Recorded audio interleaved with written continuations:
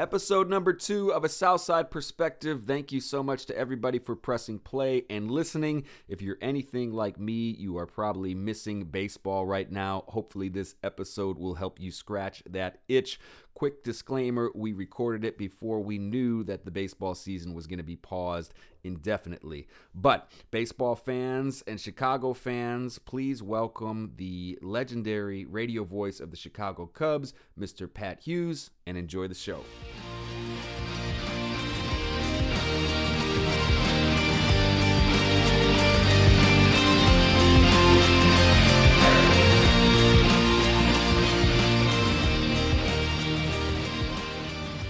All right, fun one today. My guest is a voice you will most definitely recognize if you are a fan of baseball, especially if you are a fan of the Chicago Cubs. He is Chicago royalty, he's baseball royalty, and he's a good human to boot.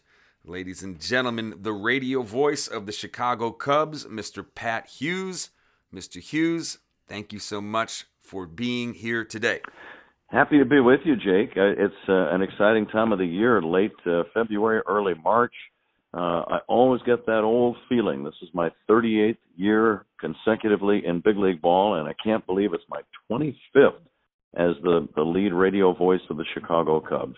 25 years, what an accomplishment. I say it respectfully. I'm 35 years old, so any Cubs game I've ever taken in on the radio in my life was essentially your voice. What a cool thing to have that longevity. Yeah, it's it's one of those cases where our business is full of a lot of very interesting personalities. Part of the group of broadcasters are what I would call gypsies. They are always looking for that next job. They get a little restless in one place. After a few years, they want to move somewhere else and get that next better job. That elusive great gig is always on their mind. Personally, with me, I'm not really that way. When I got the Cubs job 25 years ago, and I remember it vividly, I can't believe it's been that long, but it was the fall of 1995. When I got it, I said, this is not a stepping stone to another job. This is an ultimate destination to become the voice of the Cubs. I have held on to this job tightly. I don't take any broadcast lightly. I've had great partners in Ron Santo and now Ron Coomer. I worked with Keith Moreland for a while, and Dave Otto was a partner for a while. But this last 5 or 6 years, Jake, has really been something special, with the Cubs being in the playoffs 4 of the last 5 years. Of course, the pinnacle being the World Series championship of 2016. That was the highlight of my career and one of the great thrills of my life. But it's just been a very special time. And the point is, I don't want to go anywhere else. I am sure that I will never broadcast a game for another team other than the Chicago Cubs. I am here. I don't know how much longer they want me to be here, or how much longer physically I'll be able to do it. But I'm healthy right now. I'm ready for this season, and I'm as motivated as ever to do my best work. Well, your voice has become synonymous with that of Chicago Cubs baseball. Even now, just chatting with you on the phone, it instantly takes me to the ballpark, if that makes any sense at all. Even just hearing your voice instantly puts me back in that place. And over 25 years, I mean, you've had the pleasure of calling so many iconic plays, so many iconic moments and games. The first to say on air that the Chicago Cubs have won a World Series. I mean, how many cool boxes you've checked. It's just so fun. And I just talked to the people at the Kerry Wood charitable organization, the Wood Family Foundation, the other day. And it looks like possibly once again we might do something regarding his epic 20 strikeout game that I had the great pleasure of calling. That's something else that is now 22 years in the rearview mirror, and yet the excitement is so vivid, and the spectacle of watching him that day is something that will never grow old in my mind. It was so special to be there, and hard to believe it's coming up on 22 years. Yeah, so I was a young man when that game happened, and I'm from the south side of Chicago, so admittedly the more White Sox leanings, especially at the time. However, we were just glued to that game. He was zoned in and just mowing batters down. Well, the unique thing about it was everyone knew he had one of the greatest arms in baseball at the time. He threw right around 100 miles an hour. But what made that day special, Jake, was not only the velocity, but also the great command. He had amazing control that day. All you have to know is the fact that he struck out 20 men and walked nobody. Now, that's an incredible ratio. And to use the word ratio, I'm not even sure if that's mathematically allowable when one of the numbers is 0. Right. I'm no mathematician either, but I think you might need another number to play with it for it to be a ratio.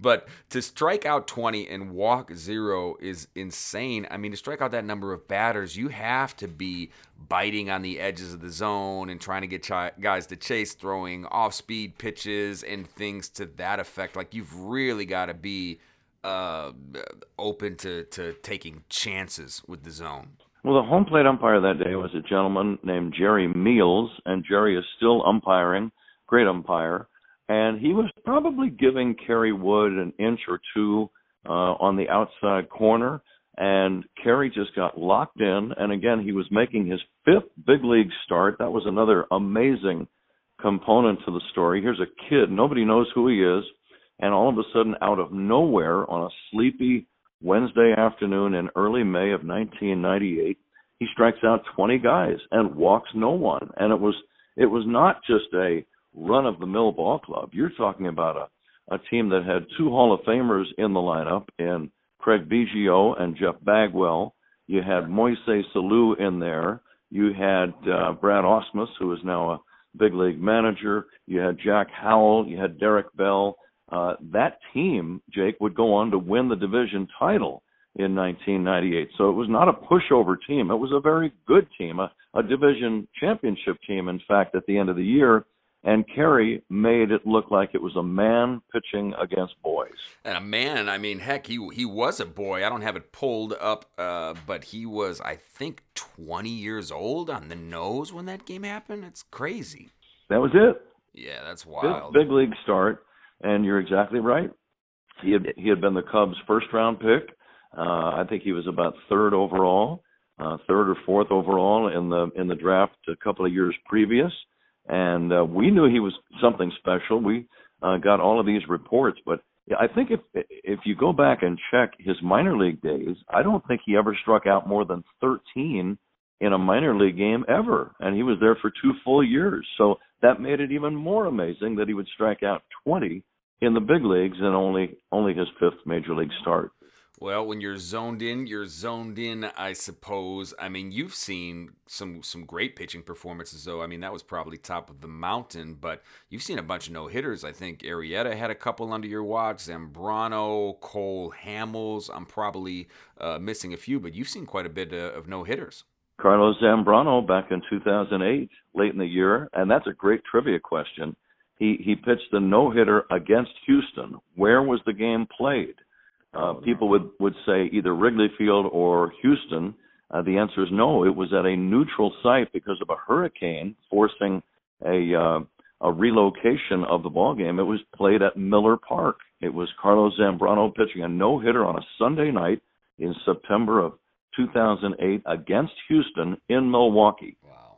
And that was a great one. You mentioned Jake Arrieta, Jake, and he actually pitched 2 no-hitters, both on the road, once at Dodger Stadium in the 2015 season, late in the year, and then in the World Series championship year of 2016 in the month of April on a night game in Cincinnati. He pitched another no-no. Cole Hamels, people think that was when he was with the Cubs. It was actually his last start as a Philadelphia Philly against the Cubs on a Saturday afternoon at Wrigley. That was also back in 2015. So those are 4. I've also covered Juan Nieves. That was way back in 1987. And I got a guy by the name of Scott. What was his last name? Scott Erickson. Big right-hander. Threw a hard sinking fastball for the Minnesota Twins. Scott Erickson. That was back in about 1994. So, yeah, I've been lucky. I've covered 6. But as I tell people, even though I have covered 6 no-hitters in the big leagues, by far, the game pitched by Kerry Wood, which was a one-hitter and not a no-hitter, the game by Kerry is the best game I've ever seen pitched. And to say that that game was better than all 6 of the no-hitters, that's quite a statement, but I'll back it up. I'll stand by that statement. Well, as you should. I mean, like I said, we were glued to that game, albeit, as a Southsider and rooting for Sox. It didn't matter, though, if you were Cubs or Sox or who you rooted for. That was just a mesmerizing performance. But I have to ask you, how does your memory work? I mean, you pull names and stats and hard sinking fastballs, from years ago. Is that just being around the game so long, or has it always been like that with schoolwork and other facts, or just baseball? Well, I don't know. I don't try to analyze something that you're able to do. You just do it. You Right. don't you don't try to figure out, now, gee, how was I able to do that, or where did that come from? I'm thankful that I do have a decent ability to recall things, but just talking with you here, Jake, it reminds me of being on the air. I don't do a lot of broadcasting in the off season, so this is kind of like getting me in shape. In about 4 or 5 days, I will broadcast my first Cactus League game of the year with Ron Coomer out in Mesa, Arizona at beautiful Sloan Park, and this is kind of like a little warm up for me, so this is good. But no, I love baseball. That's one thing I tell all young baseball announcers or guys who want to be baseball announcers. I say, you had better love the game, because the game comes at you in a wave of ball games, day after day after day. And unless you've been in the business, you have no idea how many ball games there are. It is virtually every day for 6 months. And if you don't love it, it's going to be a long, long season for you. Yeah, baseball is a marathon. I mean, you and I have chatted in the past. My brother works in baseball. My uncle works in baseball, so we're very familiar with the grind of that season. I mean, it basically goes from essentially February, March, all the way to, if you're winning this thing, October. I mean, that's every day, all summer. Yeah, every spring and summer day, if you look at the calendar, this year's opener is on March 26th, which is, 25 days from right now. We're recording this on the 1st of March here in 2020. And so, I mean, the first day, official day of spring is right around March 21st, I believe. So every day in the spring or summer, there's a darn good chance that there will be a ball game. 162 in all, and beyond that, you hope that it goes on to 170 or 180, which would mean you go all the way to the World Series. When the Cubs won the title back in 2016, I'm pretty sure that Game 7 of the World Series, Jake, was game number 179 of that season. Yeah, what a haul. I mean, obviously over the course of a season, the players get dinged up and catch their dings, and sometimes they'll sit out a game or two for rest purposes or preventative maintenance. Have you ever had anything like that where, oh my goodness, I've got strep throat or the flu or my voice went out and I can't pull this off today? Well, a couple of things come to mind. I've been very lucky with my health. I try to take good care of myself, but beyond that, I've been very lucky. I think in the first 37 years of big league announcing, I think I've missed only about 5 games because of illness or injury. And 3 of those I missed because of some food poisoning back in the 27 season. So I've been lucky. And also, as you get to be more of an elder statesman, I'm not an old man yet, but I am in my 60s. Once you get to that point, it's nice to be able to negotiate in your contract a few days off during the season, so you can just kind of recharge the batteries and come back fresh. So last year and this year, for example, I get 12 games off, but I'm still going to pump out 150 Cubs games here starting on March 26th. But again, I absolutely love it. I've been lucky. I've had some voice issues. I've had some surgery on my vocal cords, but everything is good right now. And again, I'm ready to charge out of the gate here on March 26th up at Miller Park. Cubs against the Brewers. Well, you sound like you're in mid-season form. Like I said earlier, even just hearing your voice automatically transports me right into the ballpark. I do want to ask you about some of your previous partners. Obviously, you've worked with some great ones, but I'd be remiss if I didn't mention the name Ron Santo, who's obviously just a Chicago and a baseball legend. What was it like working with Ron every day? He and I were so very different, but we had this unusual chemistry, and I could not even analyze it. I couldn't explain it, even if I had to. I'm sure he couldn't either. But I remember, it's funny, I was just thinking the other day of my first Cactus League game in my very first year, opening day of 1996 in the Cactus League. I had just been hired, like I said earlier, in late 1995. But I was nervous. I was coming from Milwaukee, where I had worked for 12 years. It's a good market, but it's one of the smallest markets in baseball. So when you go from one of the smallest to one of the biggest markets, Chicago, that's a huge jump, and it's a major transition. And I think any performer, Jake, has a little bit of anxiety when he or she is going to be performing in front of a brand new audience. Whether you're a singer or an actor or a broadcaster or a ball player or anything in the performing area, there's some anxiety when you have a brand new audience that is going to be out there listening and or watching everything you do. So I was no different. I certainly had some fears about how will the audience welcome me? How will they feel about me? Will they like me? Will they not like me? But Ron Santo knew that I was nervous. I think anybody would have been. But he was nice enough the night before our first Cactus League game, very thoughtful. I will never forget this generous gesture that he made to me. He called me up in my little condo in Arizona, and he said, "Pat, it's Ron Santo. I know you're nervous. I don't want you to be. You're going to be great. You and I are going to be a great team. We're going to have some fun. You do the play-by-play. I'll do the color." And I could feel, I literally, Jake, as he was saying these words, I could literally feel the tension start to leave my body. And I all of a sudden I felt relaxed. I hung up the phone.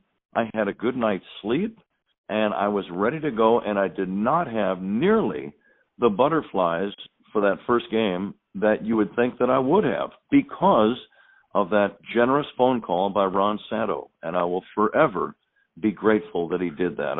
It was one of the nicest things that I think anybody has ever done for me in my life.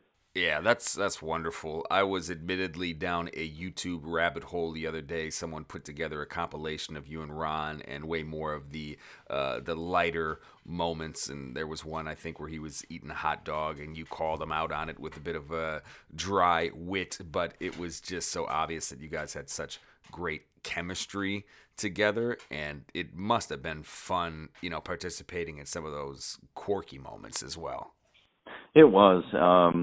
He had so many mishaps, and the story that I always like to tell was the night in Shea Stadium opening, or it's like the second night of the year, a very cold night in early April.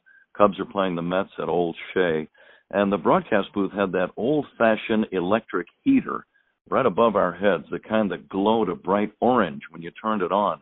Yep. Well, during the national anthem, Ronnie had the misfortune of getting a little too close to that heater, and I all of a sudden smelled something burning, and I heard something sizzling like bacon on a stove. Zzz.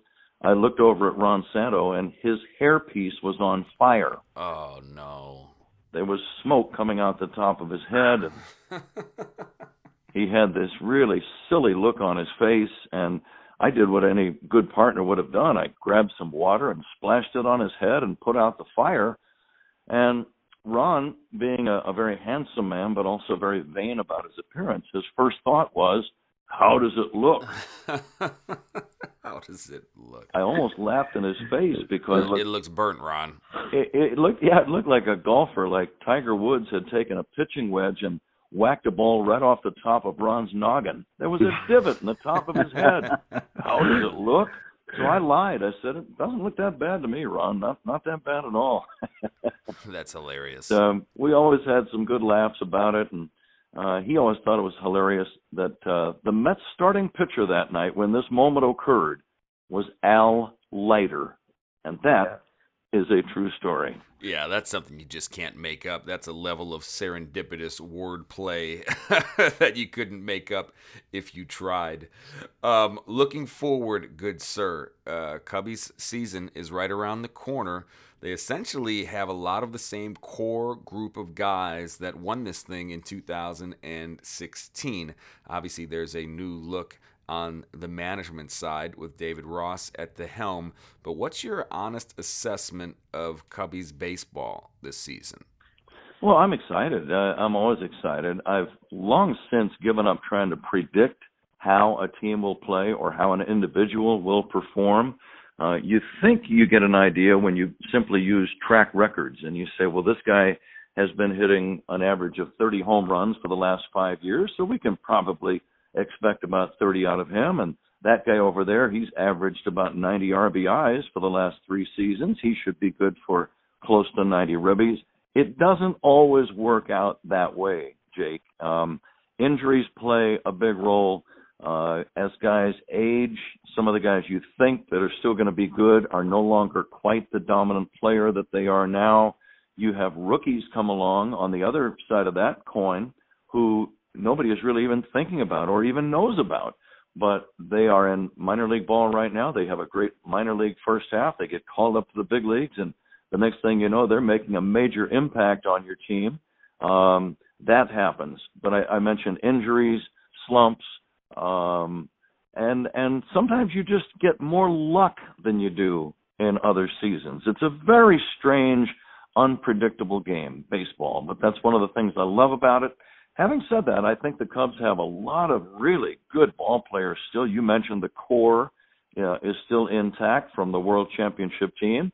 But I look at the 5 guys in the lineup, 5, maybe even 6 if you add a few more guys. But think about the 5 of Anthony Rizzo, Chris Bryant, Javier Baez, Wilson Contreras, and Kyle Schwarber. Now, those guys are all in the primes of their careers. I'm not saying that all 5 of them, Jake, are going to have great years, but I think the likelihood exists that at least 1 and possibly 2 of them are going to have the best year of their career this year, right now. So if that is the case, and if you get lucky and you have maybe 3 guys having a career year, all of a sudden you're looking at a powerhouse offense that's going to score a ton of runs. They're going to hit a lot of home runs. They're going to play an exciting brand of ball. Now, I'm talking about the lineup, of course. The game is about pitching, and that's what it all comes down to. You need to pitch better than the other guys to win world championships. That would be the question mark. Can the Cubs pitch as well as they need to pitch, particularly the bullpen, and can they hang on to those leads in the 8th and 9th innings, something they were unable to do a year ago? And I think that, more than anything, cost the Cubs a chance at making the playoffs last year for a 5th consecutive season. But if the bullpen comes through, and if Craig Kimbrell can revert to his form of, several years ago, and he's not that old. I think Craig is 32 or 33 years old, so he still should have some life closing out games. But if he can, put together a solid year and save 90% of his chances, the Cubs have a chance to go a long way this season. Well, like you said, if there's 8 position players on the field and 5 of them are those powerhouse names you mentioned, I like those odds as far as run production and defense. Let's get our starter to go an extra inning and a half. Let's eliminate the walks and have the bullpen do its job. But if all goes well, I think this has potential to be a fun season. It's gonna be an interesting ride. It really is, and again, baseball is so unpredictable. Think about the team that won the World Series last autumn, the Washington Nationals. Yeah. Now, they were not even the division champion. They were a wild card team. They played the 1-game wild card playoff in our nation's capital against Milwaukee. Milwaukee was leading that game 3-1 with 2 outs in the bottom of the 8th inning. The Nationals load the bases, and Juan Soto, the young, dynamic, excellent left-handed hitting outfielder, lined a base hit into right, 2 runs scored, an error by the right fielder, allowed a 3rd run to score. So it was a miraculous win for Washington to win that wild card game. If they don't win that game, their season's over.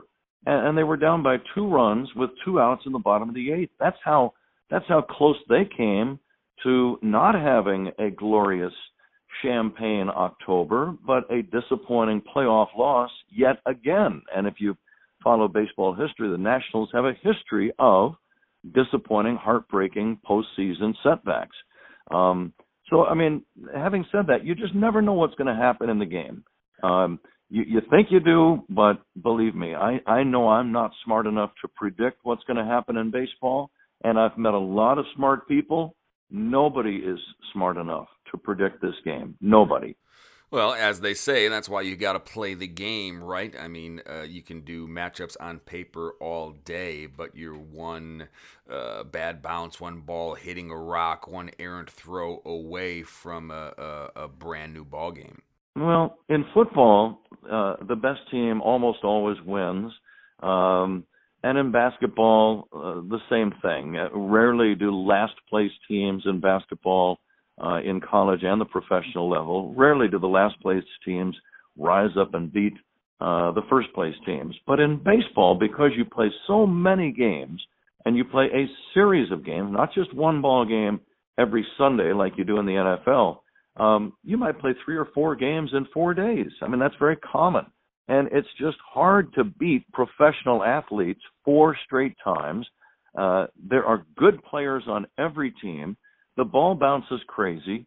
Sometimes a broken bat single will fall in and drive in 2, and a guy who will hit a tremendous line drive will be caught by an infielder and turned into a double play.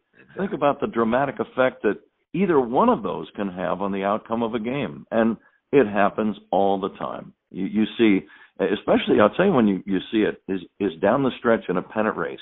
You get to August and September, and you'll have a powerhouse team who's battling for first place, playing a team that is 25 games out of first, and they're just playing out the string. But invariably, that team that is down rises up and beats the good team 2 out of 3. You see that every year, not just once, but all the time. And that is what makes baseball unique.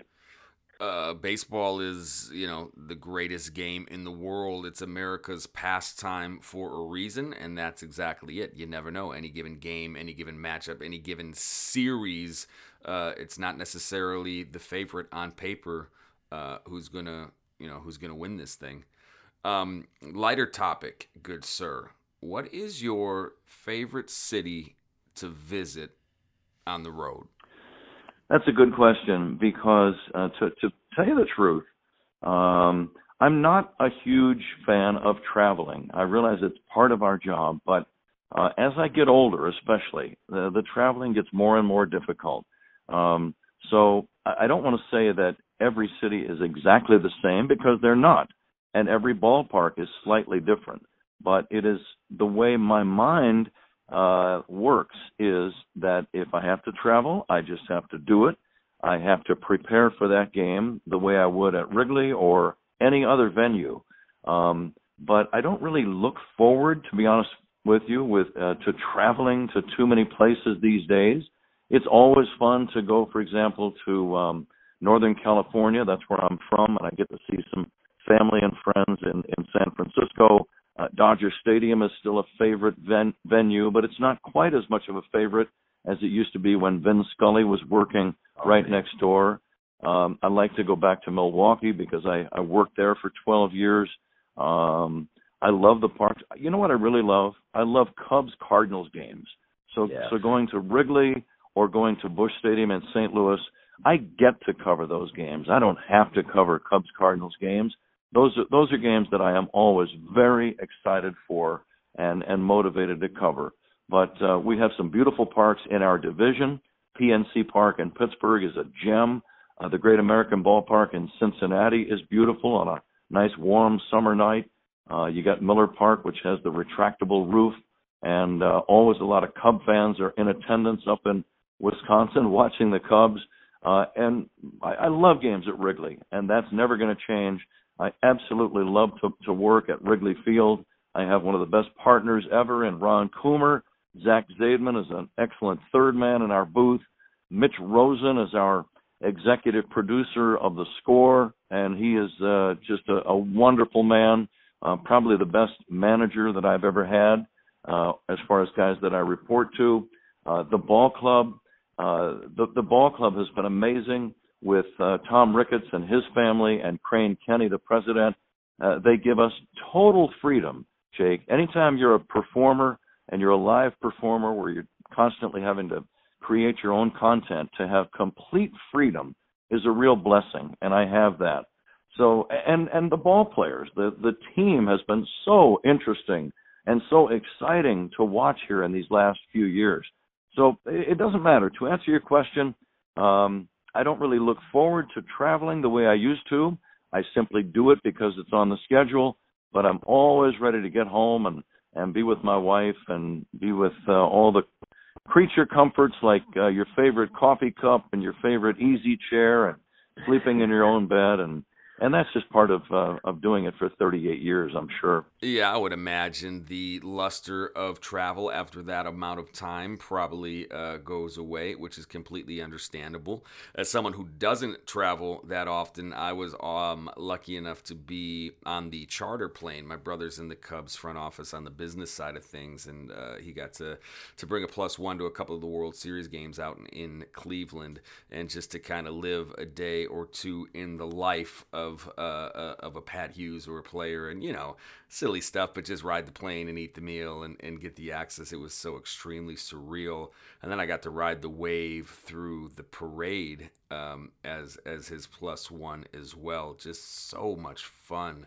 I mean, that parade and World Series run had to be amazing for you. Well, just to get a chance, as you mentioned earlier, to be the first Cubs announcer to say, the Chicago Cubs win the World Series, which is almost exactly the way I did say it. So cool. But to get a chance to say that was so very special, and it's a moment that I'll savor. People were asking, were you thinking about Ron Santo before you made that call? And I said, well, yes, but I think about Ron Santo every day anyway. He was a big part of my life for 15 years. So, yes, I was thinking about Ronnie. I was thinking also about Ernie Banks and Harry Carey and Jack Brickhouse.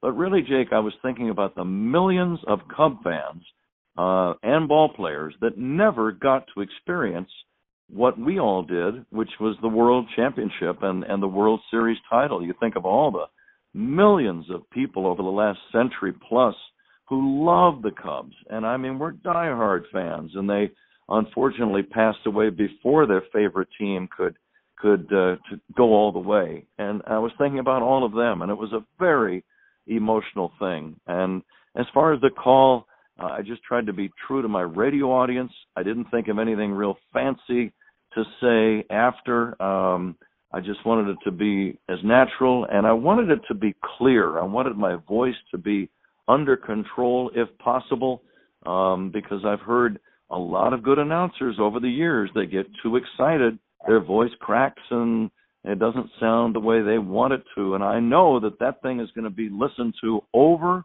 and over and over for as long as all of us live and well beyond that. Well, you handled it extremely well. The audio was captured perfectly, no squeaking of the voice, and yeah, what a moment in time, man. It's funny you mentioned Harry Carey. Random fun fact, today is Harry Carey's birthday. I was tipped off to that right before this conversation, so it's neither here nor there. But yeah, when you think about just that World Series win, I mean, Cubs fans are generational, and like you said, there's so many people that, maybe grandpa passed away before he could ever see one, or husbands and wives whose first dates were at the Cubs games. It's a lot bigger than that moment in time. It's really kind of a special thing. Well, and I guess I'm ready to do it again. Yes, sir. I know that might be too much to ask, but again, we have a good team. We're Again, I made the reference to the Washington Nationals going all the way a year ago. I certainly think we have as good of a team right now as the Nationals did a year ago. It just comes down to winning the key games that you've got to win all year long, especially down the stretch in September and then into October. And then you just, I think Joe Madden used to talk about the heart of a champion. And this team has the heart of a champion. We've got a lot of guys who played on that championship team. And by that, it says a lot. It says you're never going to quit. You know what it's like to win one. You know how wonderful your life is, and life for fans and life for the organization. You know how wonderful of an experience it is. So you want to get that again. But it's never giving up. It's always doing everything you possibly can to win another one. The heart of a champion. I love that phrase. And the Cubs have that. They have had that. And they will all have that. The guys who are on that team for as long as they live. Well, they've got that. They've got the roster. And they've got the voice. They've got you backing them. So it's going to be an interesting season, to say the least. But listen, good sir, I cannot thank you enough for making some time to chat with me. I know you're a busy man, and I really, really, really appreciate it. Wishing you all the best of luck this season, and we'll be listening. Happy to do it, Jake. Thank you for being so well prepared. Your questions were excellent. Well, that's obviously a compliment coming from you, so I will take it, and thank you again. Ladies and gentlemen, the radio voice of the Chicago Cubs, Mr. Pat Hughes.